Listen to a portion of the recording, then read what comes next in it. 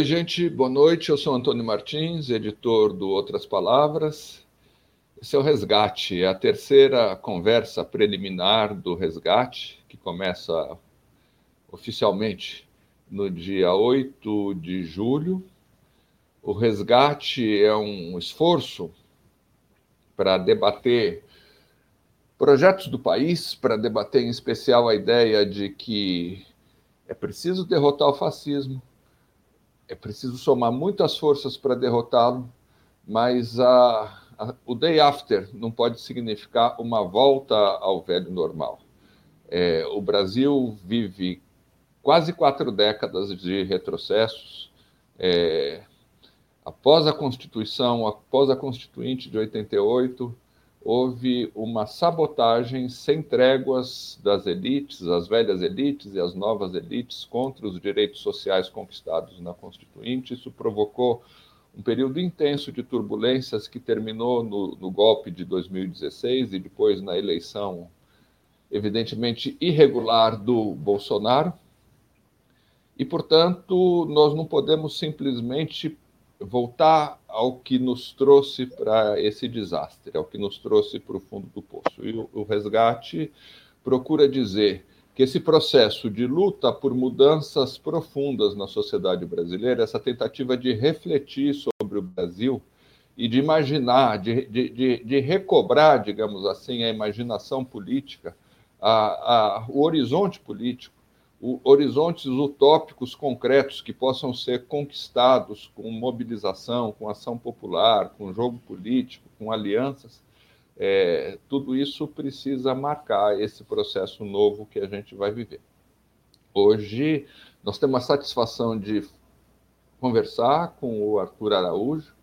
Artur Araújo é um militante político de várias décadas, a gente se conhece desde 1979, mais ou menos. Ele atuou em inúmeras frentes da luta pela transformação do Brasil, em muitas frentes de mobilização social, em muitas frentes institucionais também. Hoje ele é consultor da Fundação Perseu Abramo, consultor político da Fundação Perseu Abramo e da Federação Nacional dos Engenheiros.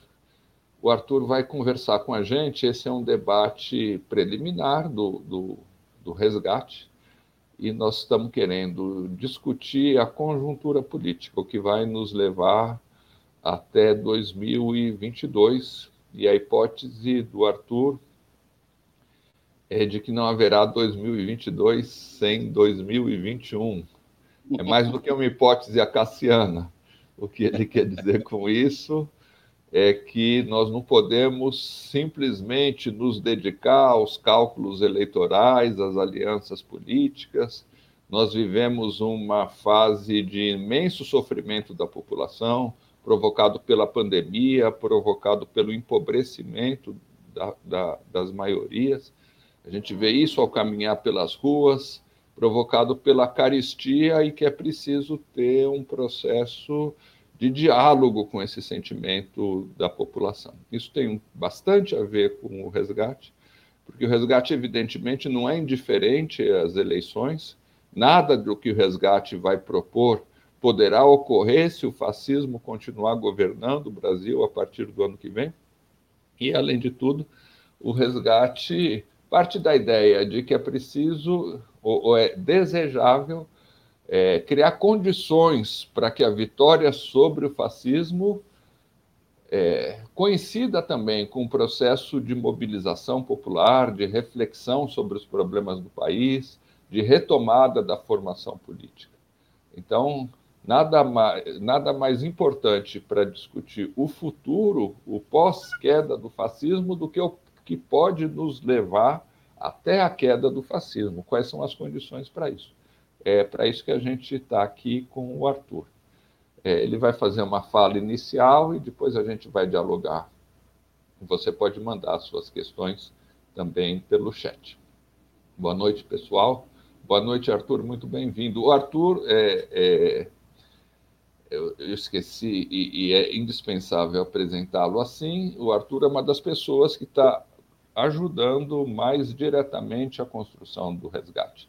Desde o início do processo, ele Está dando eco, Arthur, porque você está nos dois lugares ao mesmo tempo.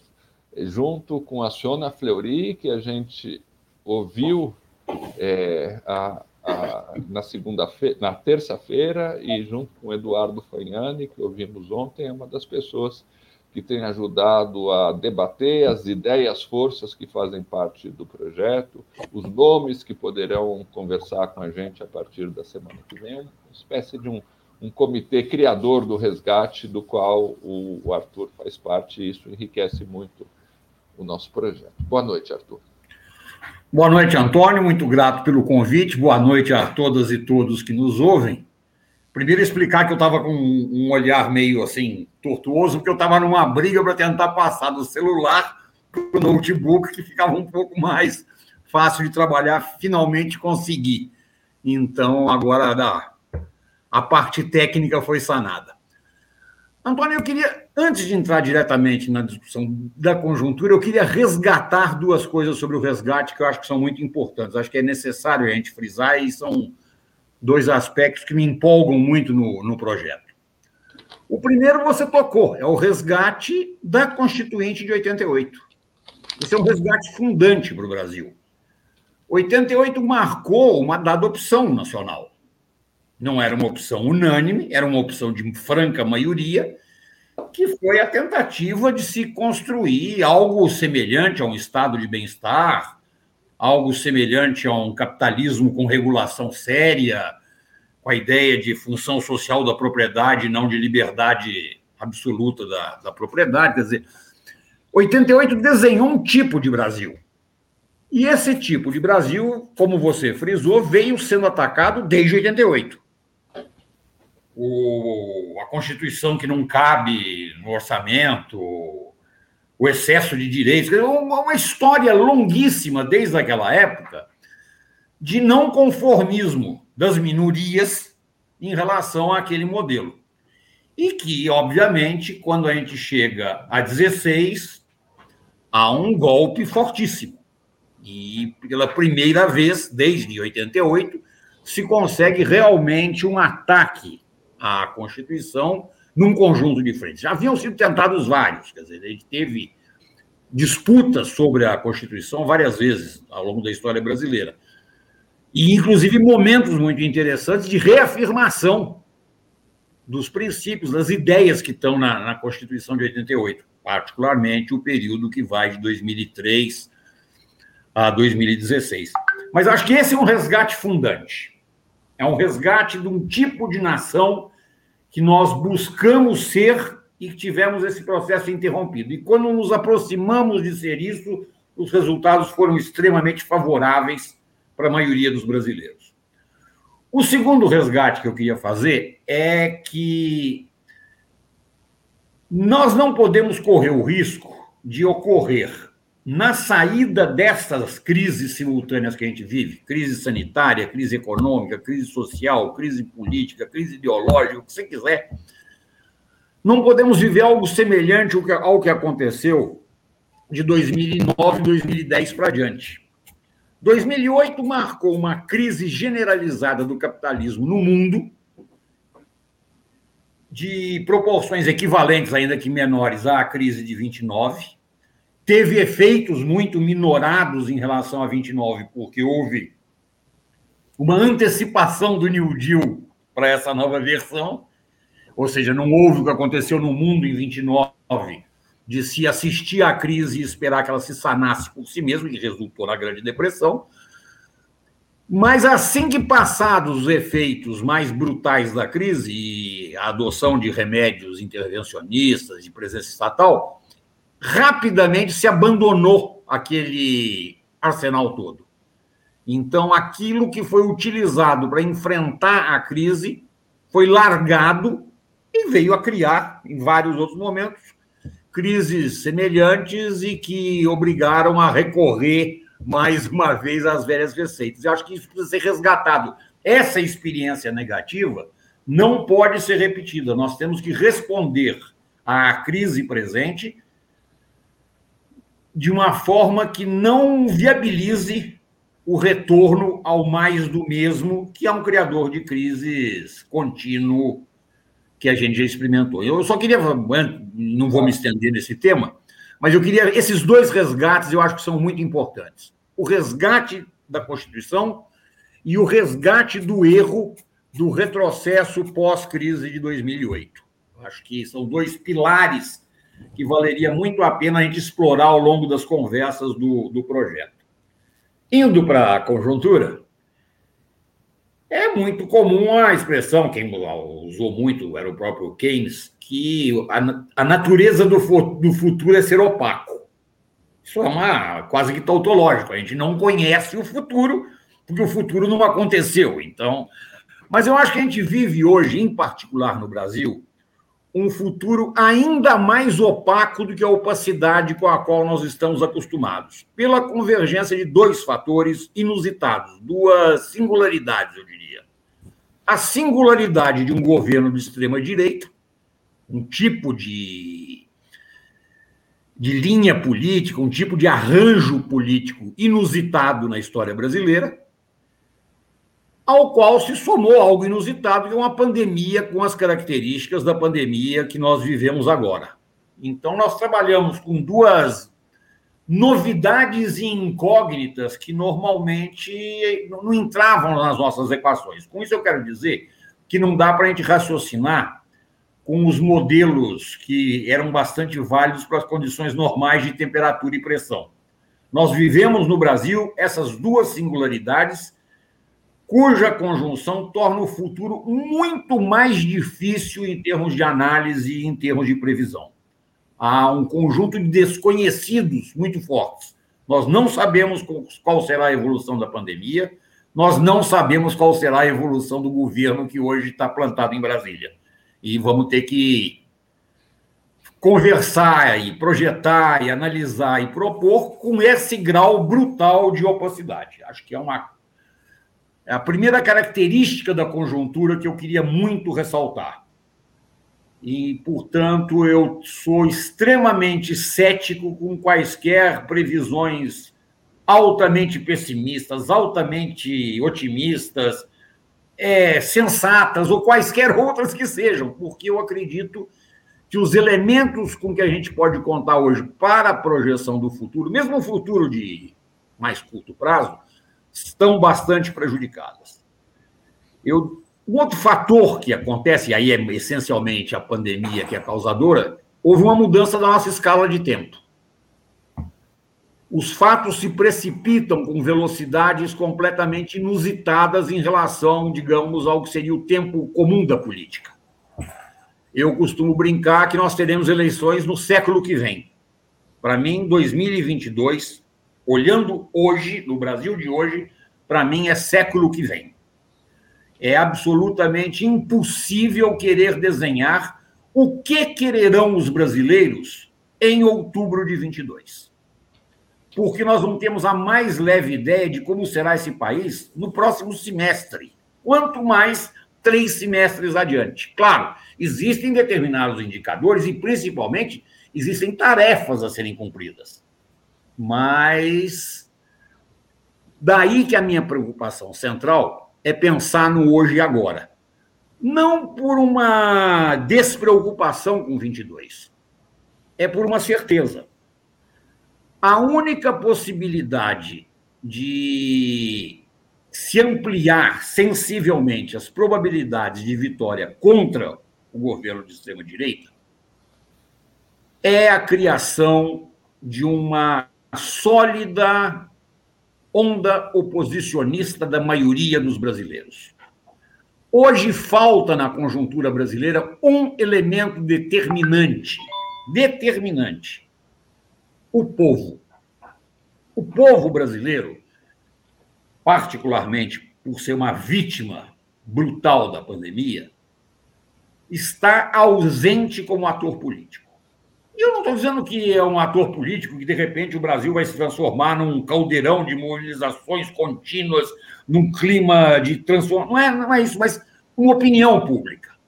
Todas as grandes viradas brasileiras foram precedidas de uma mudança do espírito das multidões, da vontade das multidões.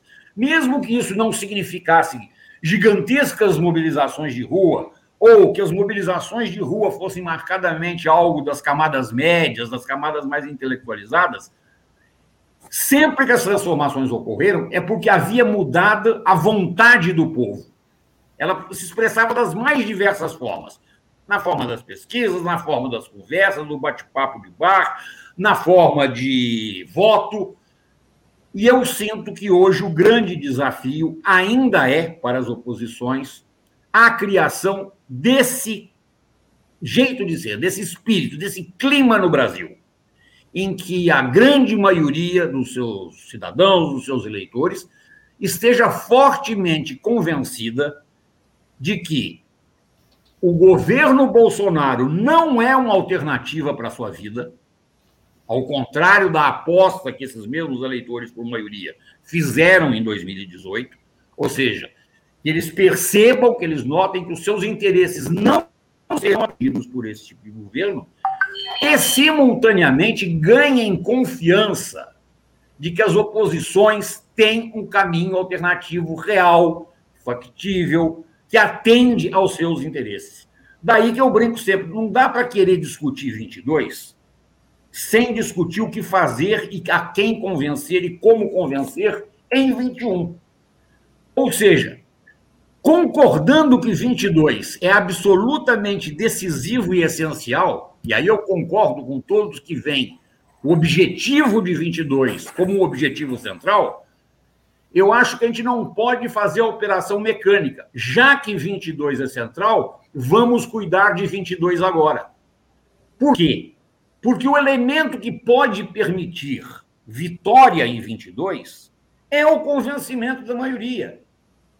E eu não creio, e acho que a realidade tem mostrado isso para nós, que esse convencimento das maiorias se dará meramente propagandeando o 22, meramente falando de 22, ou meramente, e aí eu vou ser propositalmente radical na forma, falando de política, entendida política como a ação em relação às instituições de Estado, em relação às eleições.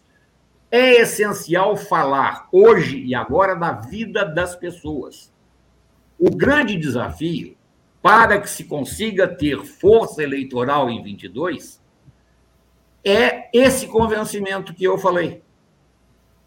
Que a grande maioria dos brasileiros se convença de que o governo Bolsonaro não é uma boa alternativa para si e, simultaneamente, se convença que um projeto das oposições é uma boa alternativa para o atendimento dos seus interesses. Creio que se nós não nos dedicarmos a esta tarefa, ou seja, a essa relação com a maioria dos brasileiros, no sentido de desmanchar o vínculo e a confiança na alternativa da direita e criar o vínculo e a confiança com a alternativa progressista, nós podemos correr o sério risco de chegar a 22 com um governo em posição muito melhor. Porque hoje há uma enorme janela de oportunidade para tratar dessas contradições dos interesses das pessoas com o governo. É um governo que não cuidou da pandemia, deixou as pessoas morrerem, é um governo que não cuida do emprego, é um governo que não cuida do salário, é um governo que não cuida do auxílio, é um governo que não cuida do custo de vida. E é um governo que gere uma crise econômica continuada. Mas a crise não vai continuar para sempre. A pandemia, mais cedo ou mais tarde, vai sendo resolvida pela vacinação. Portanto, a janela de oportunidade, e com isso eu concluo essa minha intervenção inicial, para a gente bater bola em seguida, a grande janela de oportunidade que existe no Brasil para a criação desse vínculo firme, esse vínculo sólido, esse vínculo de confiança da maioria com a oposição é agora, quando as contradições estão extremamente visíveis e aguçadas.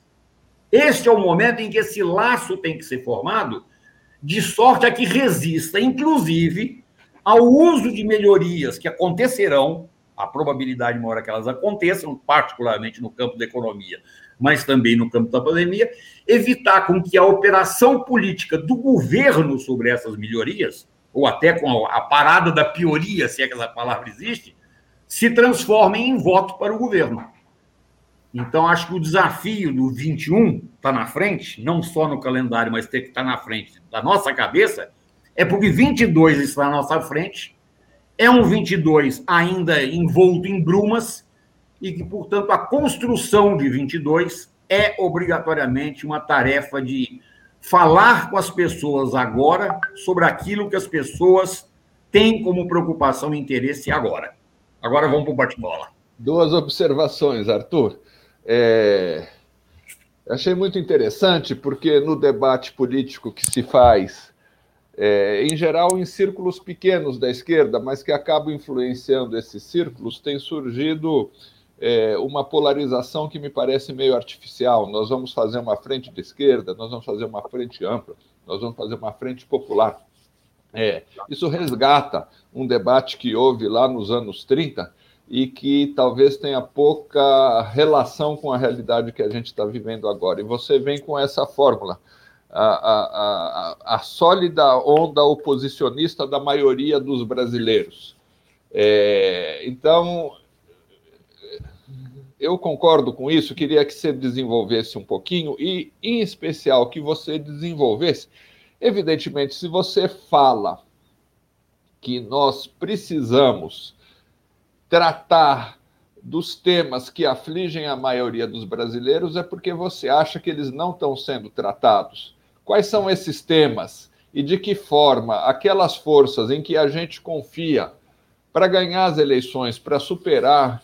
Eu gosto de chamar fascismo, porque nós não estamos num Estado fascista, mas nós estamos lidando com forças no governo que têm claramente intenção fascista. Então, como que essas forças que pretendem, que podem nos ajudar a superar o fascismo, podem também, desde já, criar uma agenda de debate das condições de vida concreta, do sofrimento da população. Eu vou inverter. Eu vou começar pelo fim, se está falando ou não com as pessoas sobre aquilo que são seus interesses, depois venho para o debate de com quem andar e a quem combater. Eu faço uma pergunta muito objetiva para quem está nos assistindo. Quem sabe o conteúdo da MP 1039? Eu duvido que tenha havido um grande número dos nossos espectadores que tenham tido essa resposta na ponta da língua. A MP 1039 foi a que instituiu o auxílio merreca, o auxílio de 150 a 225. Esse auxílio que é um atentado à vida dos brasileiros e é a fórmula objetiva de impedir o isolamento social, porque obriga as pessoas a irem para a rua buscar dinheiro e buscar trabalho. Essa MP foi enviada para o Congresso e mofa no Congresso. Se já não caducou, está para caducar. E, em momento algum, as oposições fizeram qualquer batalha a sério para que ela fosse pautada e, em sendo pautada, se transformasse num debate nacional à volta do auxílio de R$600. As oposições não mexeram um dedo em relação a isso. Não foram aos cidadãos dizendo tem que voltar aos 600 e o jeito de voltar aos 600 é obrigar o presidente da Câmara a pautar a MP 1039. Isso, para mim, é o exemplo mais claro e objetivo de oposições que estão descoladas do interesse imediato, objetivo, material das pessoas. A falta dos R$600 é um crime. É um crime contra a vida por impossibilitar o consumo de alimentos, e é um crime sanitário, porque a falta dos R$600 inviabiliza você poder tomar medidas de isolamento conforme elas sejam necessárias a cada cidade, a cada região, pelo país inteiro, seja o que for. Da mesma forma,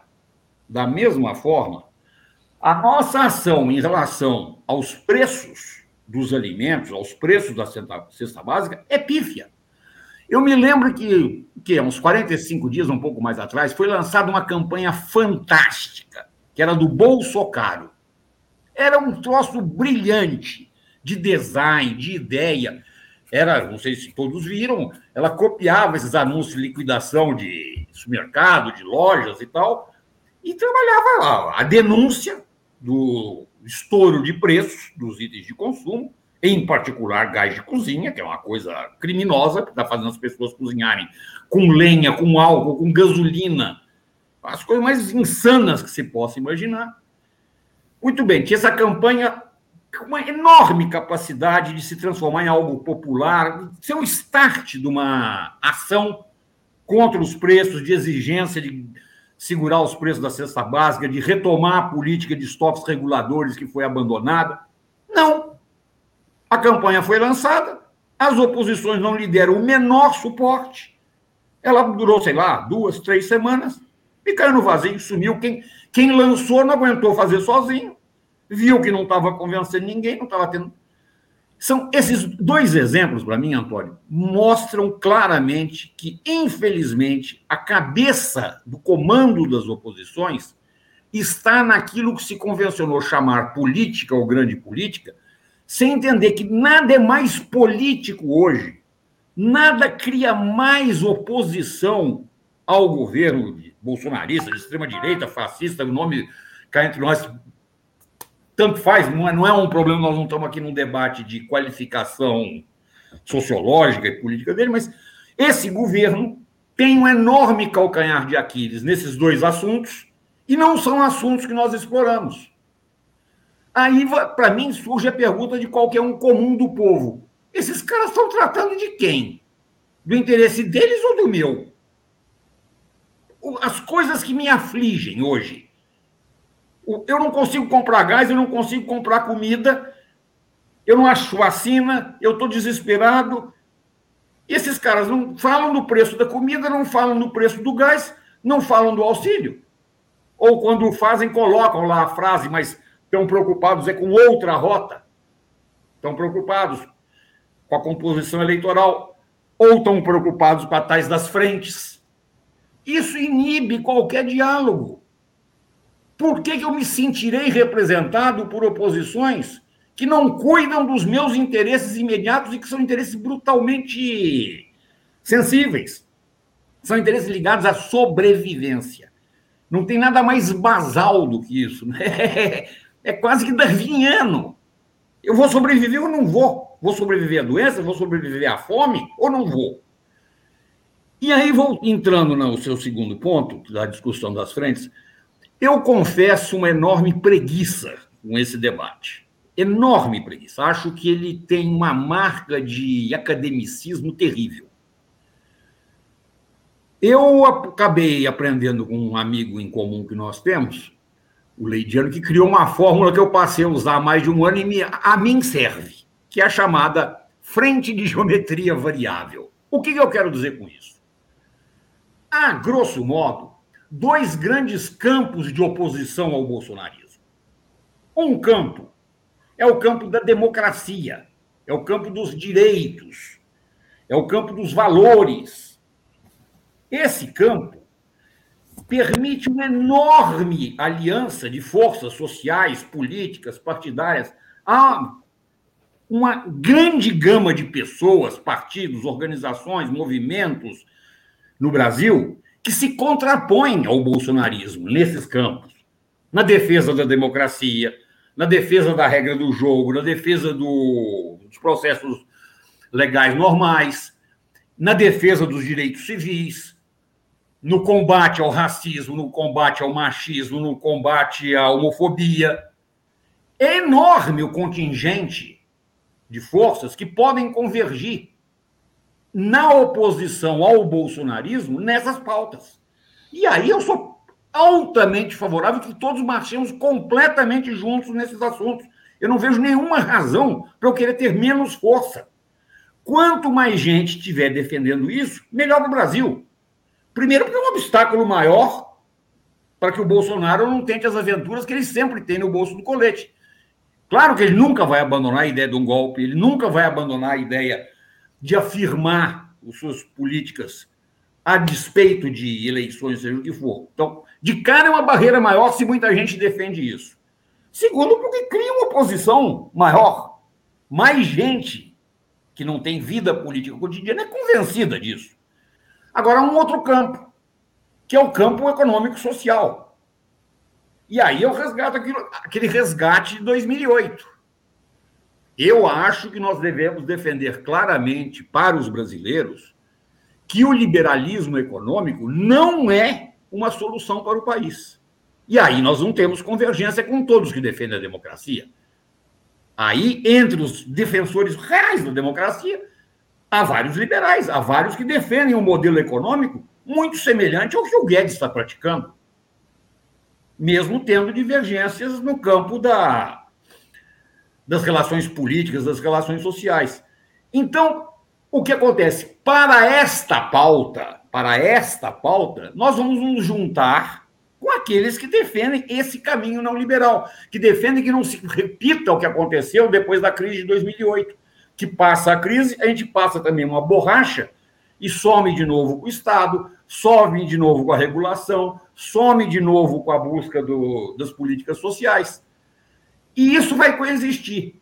Como isso se refletirá em candidaturas, que é outra questão, eu acho que é um passo que só vai se definir lá para o final do primeiro semestre do ano que vem. A composição eleitoral propriamente dita. Quais as chapas e o programa das chapas. Volto a dizer, minha preocupação é com hoje. E com hoje eu vejo essas duas frentes de ação. Uma grande e necessária frente de ação da defesa da democracia e dos direitos, sejam sociais ou sejam civis, e uma frente de todos aqueles que defendem uma alternativa não liberal para o Brasil, até pela prova contínua de que as alternativas liberais dão com os burros na água, se você pensar do ponto de vista da população, da maioria da população, que é com quem você quer o diálogo. Aí que vem a brincadeira, que é, na verdade, uma frente de geometria variável. A cada pauta concreta, a cada luta, a cada reivindicação, a cada movimentação, a cada composição, eu tento juntar o mais de gente que converge naquela pauta. Na pauta seguinte, eu vou tentar o máximo daquela pauta. É uma operação que exige inteligência, exige sagacidade, exige não ser sectário, compreender que você marcha junto num assunto e briga no outro assunto. Mas eu acho que a única forma objetiva da gente demonstrar para a população brasileira, que aí, pensando do ponto de vista das forças de esquerda, aí, pensando do ponto de vista da onde eu estou raciocinando, é exatamente ter a clareza de associar a defesa da democracia e dos direitos à defesa de um arranjo econômico e social que signifique a retomada com velocidade da construção do estado de bem-estar no Brasil. Não sei se... Vou te dar um exemplo concreto para você dialogar com esse exemplo, que acho que tem muito a ver com o que você está falando. Eu queria falar do Lula. O Lula passou quase 2 anos preso, voltou da prisão e ficou mais de um ano com uma personagem de pouca expressão, basicamente se defendendo, e, num certo sentido, ao se defender, ao concentrar a sua fala, o seu discurso em sua defesa, ele incorria nesse erro que você está falando, de olhar essencialmente para a disputa do poder, porque o que estava em questão era o seu direito a se candidatar. De repente, logo depois que o STF o livrou, ele faz uma fala que imediatamente transforma a conjuntura. É impressionante. A conjuntura até a fala do Lula e a conjuntura depois da fala do Lula é uma mudança brutal. E a característica dessa fala do Lula é que ele toca nesses temas que você está falando. Ele toca essencialmente na pandemia e toca no empobrecimento do povo. Mas, desde então, as aparições dele são muito esporádicas. Eu queria comparar isso com o período que nós vivemos e que muita gente que está nos ouvindo não viveu, mas que sabe, que é o período que a gente estava conversando com o Fagnani ontem e com a Sônia Fleury antes de ontem, que é o período que leva à Constituição de 88, que leva à queda da ditadura e que leva a uma série de conquistas que a direita está até hoje brigando para derrubar. Aquele é um período contrário a esse.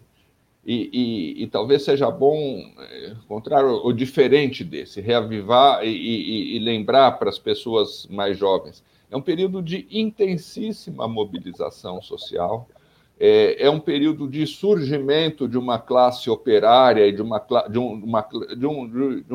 conjunto de categorias assalariadas que se espalha por todo o país, e isso está acompanhado com uma série de outros movimentos, o movimento contra a carestia, que tem enorme repercussão, o movimento pela reforma sanitária, o movimento dos estudantes, o movimento dos professores. Ou seja, o Brasil é, naquela época, um cadinho de lutas pela mudança social, contra o projeto de concentração de riqueza, pela cidadania, pelos direitos políticos, pelos direitos sindicais, pelos direitos sociais. E isso acontece também em outros países hoje. O caso mais concreto que a gente tem é o do Chile, que viveu tantos anos num atraso e de repente está hoje num processo de constituinte, mas o processo constituinte não saiu da luta pela constituinte, ele saiu de uma série de batalhas pela previdência, pela água, pela universidade gratuita. O que nos levou a regredir tanto do ponto de vista da mobilização, a ponto de a gente ficar esperando o Lula defender essas ideias, mas não haver, naquilo que foi o que impulsionou o Lula 30 anos atrás, aquilo ter desaparecido? O que aconteceu com a esquerda? Bom, isso dá tese, né? Se eu tivesse a solução pronta para isso, eu vou. Mas, Antônio, eu acho que alguns aspectos são muito marcantes. Primeiro, evidentemente, no processo pré-constituinte, não só havia toda essa efervescência que você cita, ela era real, as pessoas estavam envolvidas, né? Elas eram de massa, realmente. Você tinha setores das classes dominantes brasileiras apostando num tipo de projeto que envolvia o estado de bem-estar. Para mim, o MDB da época é a marca registrada disso.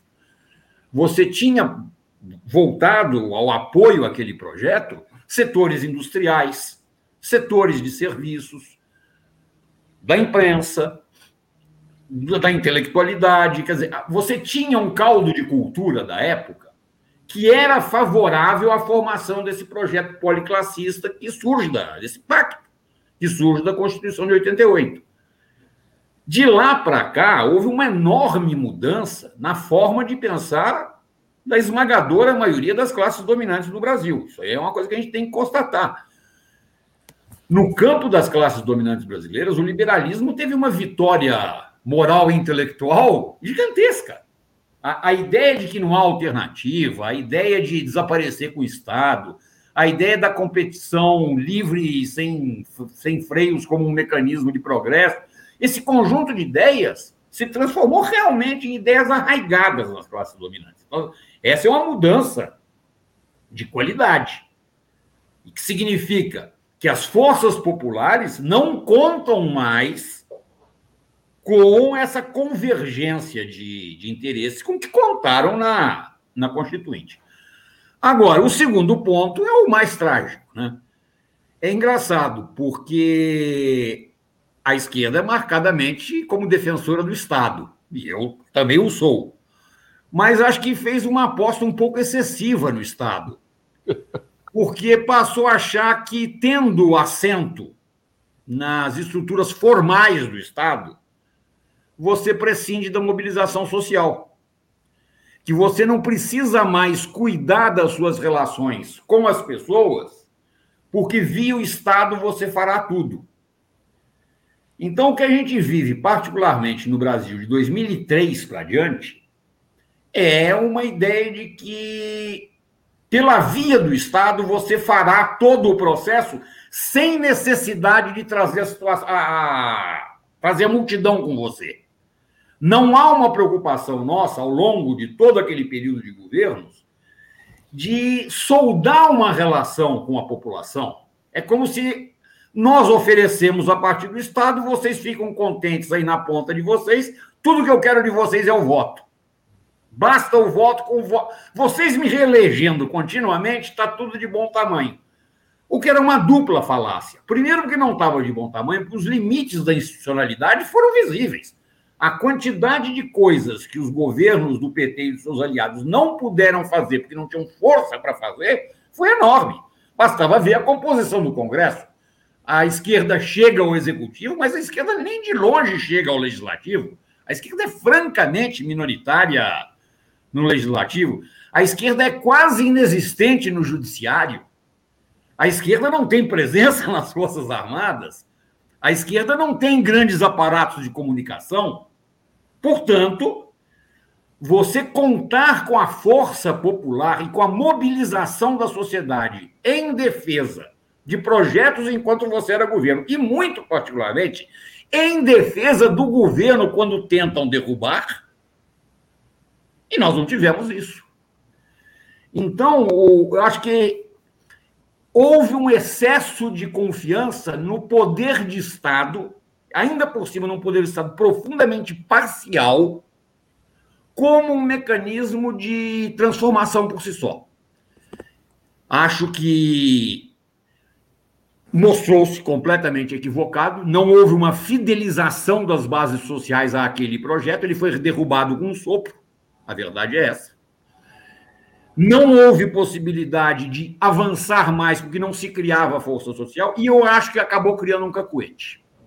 E é aí que eu queria chegar. Eu acho que hoje nós temos o cacuete de desprezar a necessidade de conversar com a maioria das pessoas, convencer a maioria das pessoas e levá-las a conosco reivindicar, lutar, exigir, ter opinião. Acho que nós estamos a duras penas tendo que reaprender isso. E nas piores condições. Ter que fazer isso com um governo autoritário, com um governo que dificulta o que for possível em termos de relações sociais. Temos uma mudança no mundo do trabalho em que muitos trabalhadores não têm mais local de trabalho, estão deslocados, portanto, nós vamos ter que reaprender a fazer trabalho de bairro, trabalho de território, porque é lá que as pessoas estão. Mas, basicamente, eu acho que houve essa grande ilusão de que é possível exclusivamente, a partir da presença eleitoral em parte do aparato de Estado, tocar um projeto transformador. Ficou evidente que é necessário você ter força social ativa, organizada e contínua, sob pena de você não realizar o próprio projeto, ficar travado na capacidade e ser muito fácil de ser derrubado. Porque, no fundo, como você não criou essa relação bionívoca com a população, na hora em que o governo está ameaçado, a população não vê aquele governo como o seu e não vai para as ruas, não vai para a gritaria em sua defesa. Arthur, eu queria ver até que ponto você acha que isso está relacionado também com a ausência de um horizonte político. Eu vou te relatar, eu acho que na conversa dos 2 últimos dias, com a Sônia e com o Eduardo Fagnani, surgiu uma hipótese que acho que vale a pena ser considerada. Ao contrário do que se tornou corrente dizer, tanto a Sônia quanto o Fagnani acham que a marca principal do período de 1988, Constituição, até 2016, não é a conciliação de classes. Eles dizem que a conciliação, se há, é um fenômeno pouco relevante.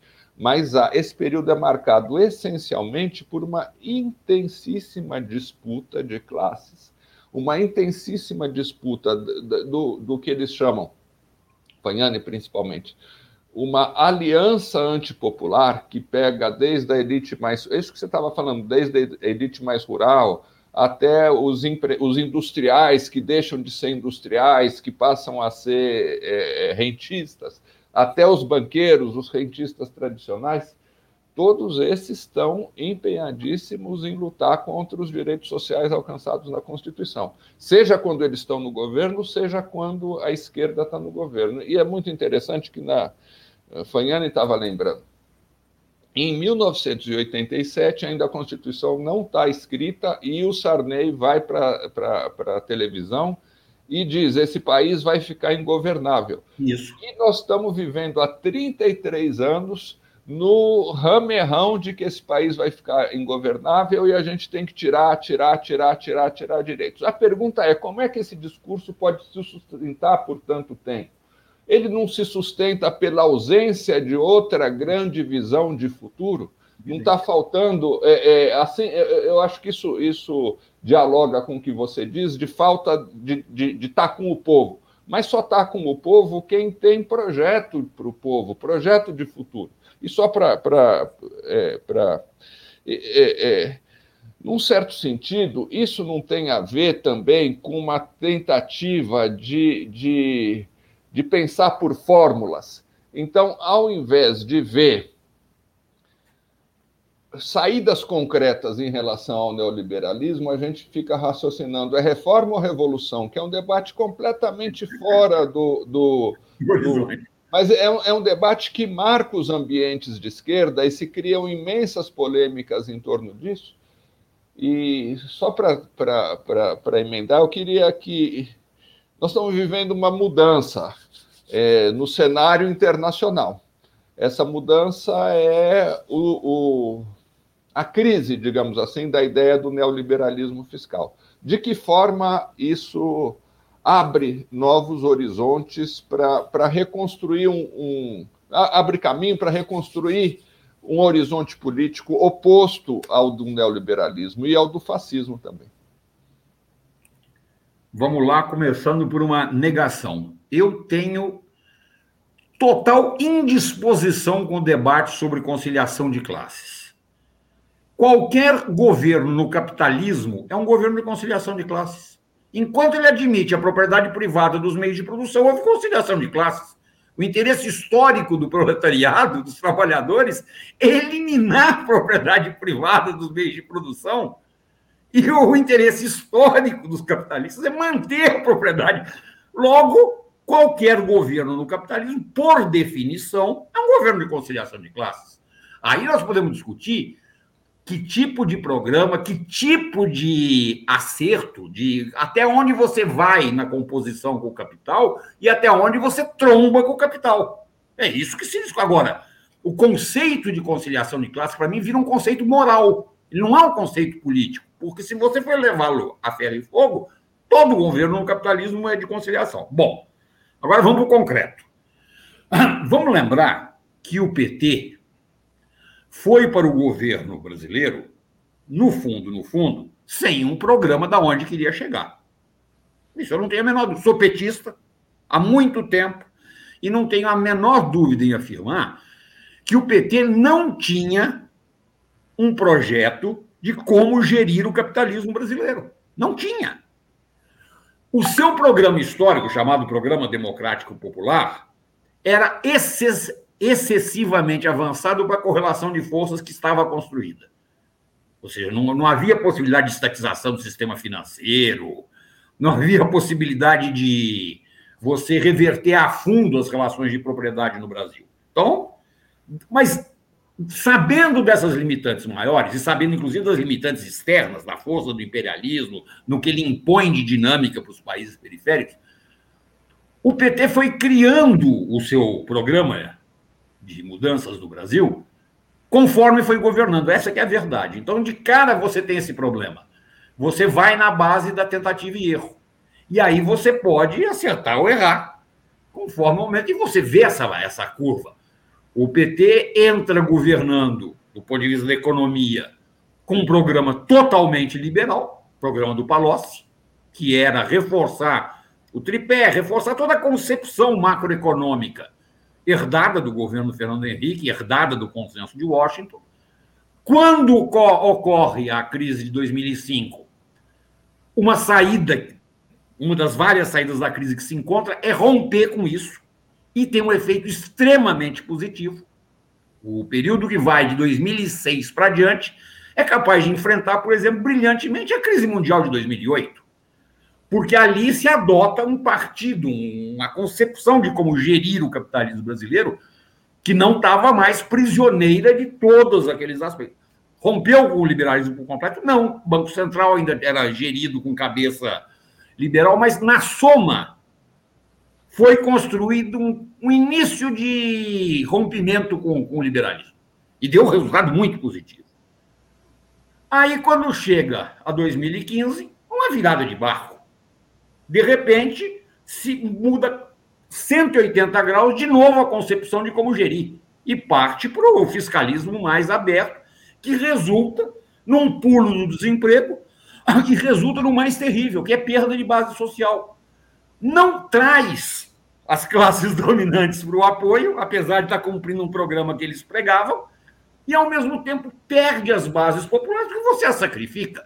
Você reduz o emprego delas, você mete tarifaço em cima delas, você tem subida de juros, redução de programas sociais, redução de investimentos. Então, sempre houve esse problema. E aí eu concordo muito com a ideia de que é necessário, sim, ter uma ideia do que fazer na gestão do capitalismo brasileiro, você chegando ao governo, para você não se embananar, por um lado. E, por outro lado, pelo que você falou, que é vital. Se você não convencer as pessoas, você não convencer os cidadãos de que você tem um projeto inteiro, você quer construir um determinado tipo de país, e, portanto, você vai ter infinitas batalhas e que você vai precisar daquelas pessoas te apoiando, você nunca vai construir condições de força para fazer qualquer mudança. Aí sim você vai estar prisioneiro, na prática, do pior tipo de conciliação de classe que existe, que é o quê? O de quem não tem força, tem que se submeter e governar para os outros e não consegue fidelizar a sua base social. Porque a cada aperto, responde ao aperto com a política do outro. Então, esse desafio, para mim, é fundamental. Nós temos que clarear, tanto para nós, para sabermos o que pretendemos, até onde queremos chegar, mas principalmente para os brasileiros, que tipo de país queremos. Não é nenhuma coisa rebuscada, são determinadas diretrizes. O que a gente espera que aconteça? A gente espera que a vida das pessoas chegue a que ponto? A gente quer chegar aqui objetivo de renda, aqui objetivo de emprego, aqui objetivo de salário, aqui objetivo de educação, aqui objetivo de saúde, aqui objetivo de transporte. Que tipo de país a gente quer? E, ao empolgar as pessoas com isso, é quando se constrói as condições de força para ir fazendo os contínuos desempates, nos embates que aconteceram. Se as classes dominantes, e é uma verdade o que você falou, inclusive parcelas das camadas médias, passaram 30 e tantos anos gritando contra a Constituição de 88, partindo de um momento em que aquelas ideias eram fortíssimas na sociedade, tanto que foram aprovadas, imagina agora, em que as ideias dominantes são muito diferentes das ideias de 88. Então, mais do que nunca, é necessária essa capacidade de você convencer pessoas e transformar a sociedade num ariete, num instrumento de força. Claro que, para nós, é fundamental a revisão que está sendo feita em vários países centrais. Não tem a menor dúvida disso. Se para alguma coisa a pandemia serviu, foi para desnudar o quanto o Estado é necessário. O quanto uma série de mitologias sobre finanças públicas foi varrida. O Estado gastou como um doido e não aconteceu nada do que era previsto. Numa explosão de juros, explosão inflacionária, países quebrando, não aconteceu nada disso. Muito ao contrário, se resistiu aos impactos que a pandemia colocava e se evitou que a mortandade e o desastre fosse muito maior. Então, há uma revisão em curso. Ela será uma batalha. Assim como foi uma batalha quando o Roosevelt propôs o New Deal, aquilo não foi aceito de bom grado. Houve, inclusive, outras alternativas em disputa. O nazismo e o fascismo eram outras alternativas que foram colocadas e foram vitoriosas em vários países. Agora, com certeza, e para concluir, abriu-se o debate de que o liberalismo tem falhas muito sérias.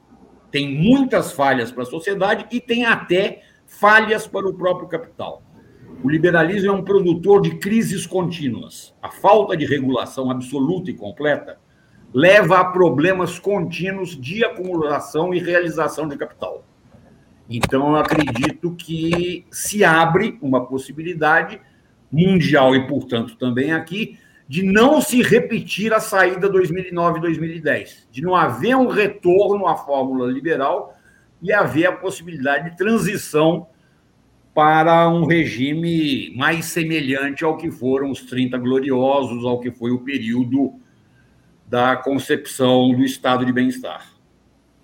Arthur, a gente podia continuar conversando horas aqui e enriqueceria muito esses preâmbulos aqui do resgate. Infelizmente, nós vamos ter que terminar.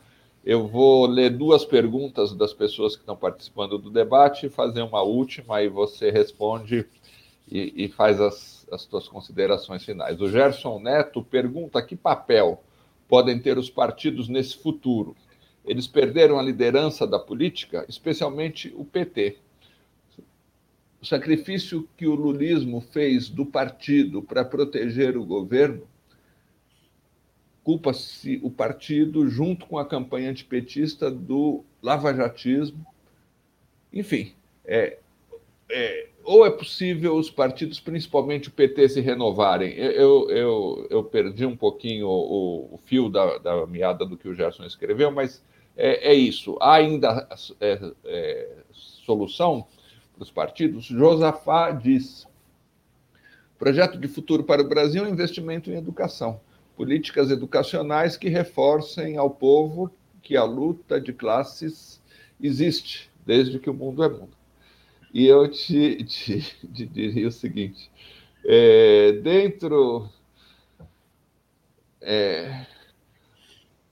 você é mesmo não sendo economista, você é um entusiasta da teoria monetária moderna. Que papel a teoria monetária moderna pode ter nessa recomposição de um horizonte político de transformações do Brasil?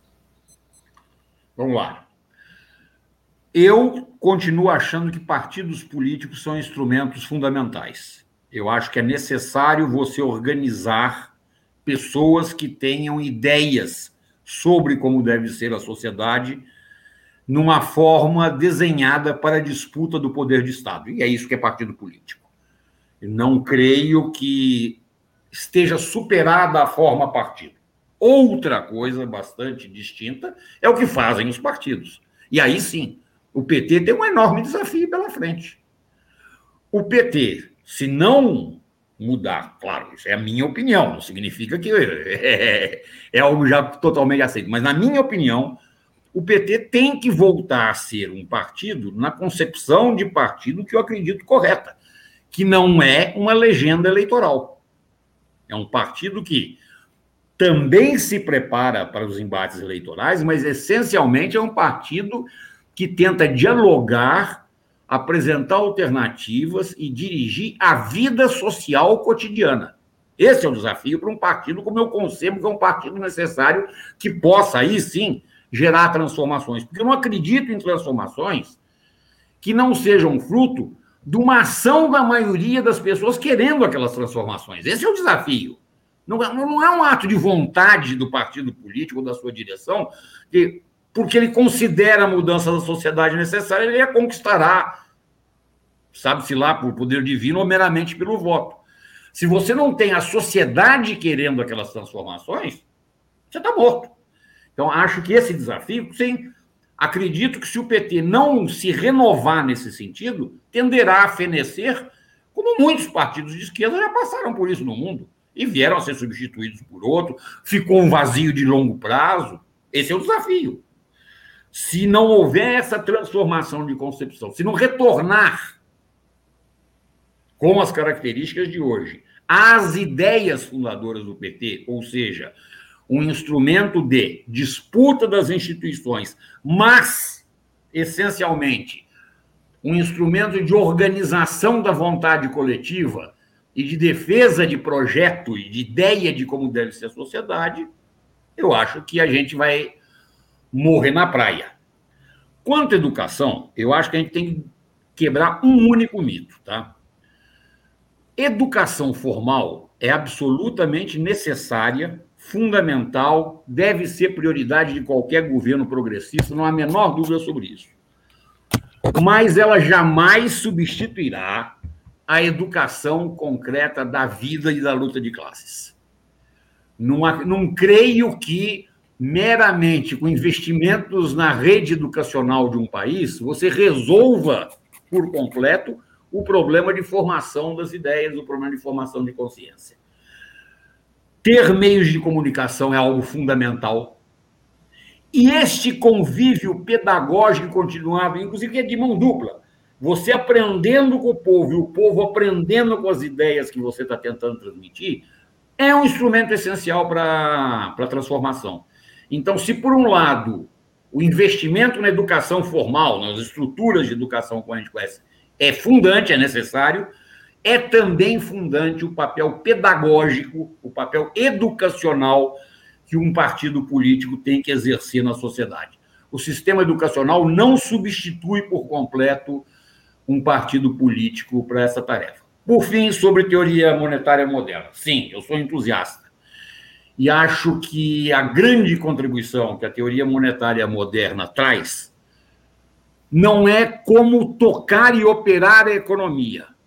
Acho que aí até ela é uma teoria razoavelmente falha em vários aspectos, mas ela tem uma coisa que é fundante: acabar com os mitos sobre o que é o dinheiro e sobre o que são as finanças estatais.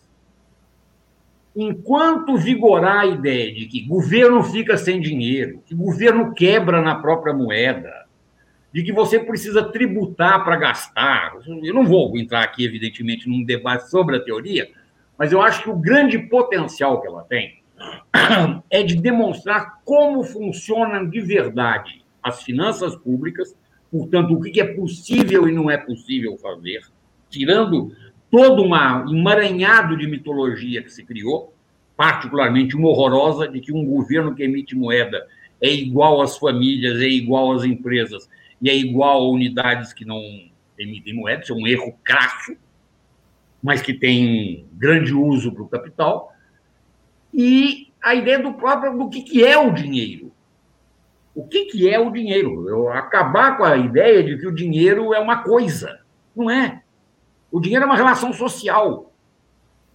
E que o Estado, que emite moeda, tem um grau de liberdade para fazer isso que é totalmente distinto daquilo que se convencionou. Nós não temos moeda padrão ouro, nós não temos problema de quantidade de moeda na economia. Então, acho que o grande mérito da teoria monetária moderna é permitir cientificamente tirar da frente esse entulho todo para ir ver, muito bem, se é assim que é dinheiro, se assim é que funcionam as finanças públicas, vamos ver como usá-las em direção aos objetivos políticos, sociais que nós temos no país.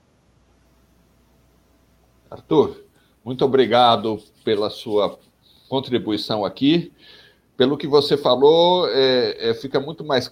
fica mais claro ainda que você vai ser uma pessoa muito essencial, tanto na construção de bastidores do conjunto de ideias, força aqui do Resgate, quanto participando nesses diálogos aqui comigo e com o pessoal que acompanha Outras Palavras. Muito obrigado por enriquecer esse nosso debate sobre o resgate do Brasil.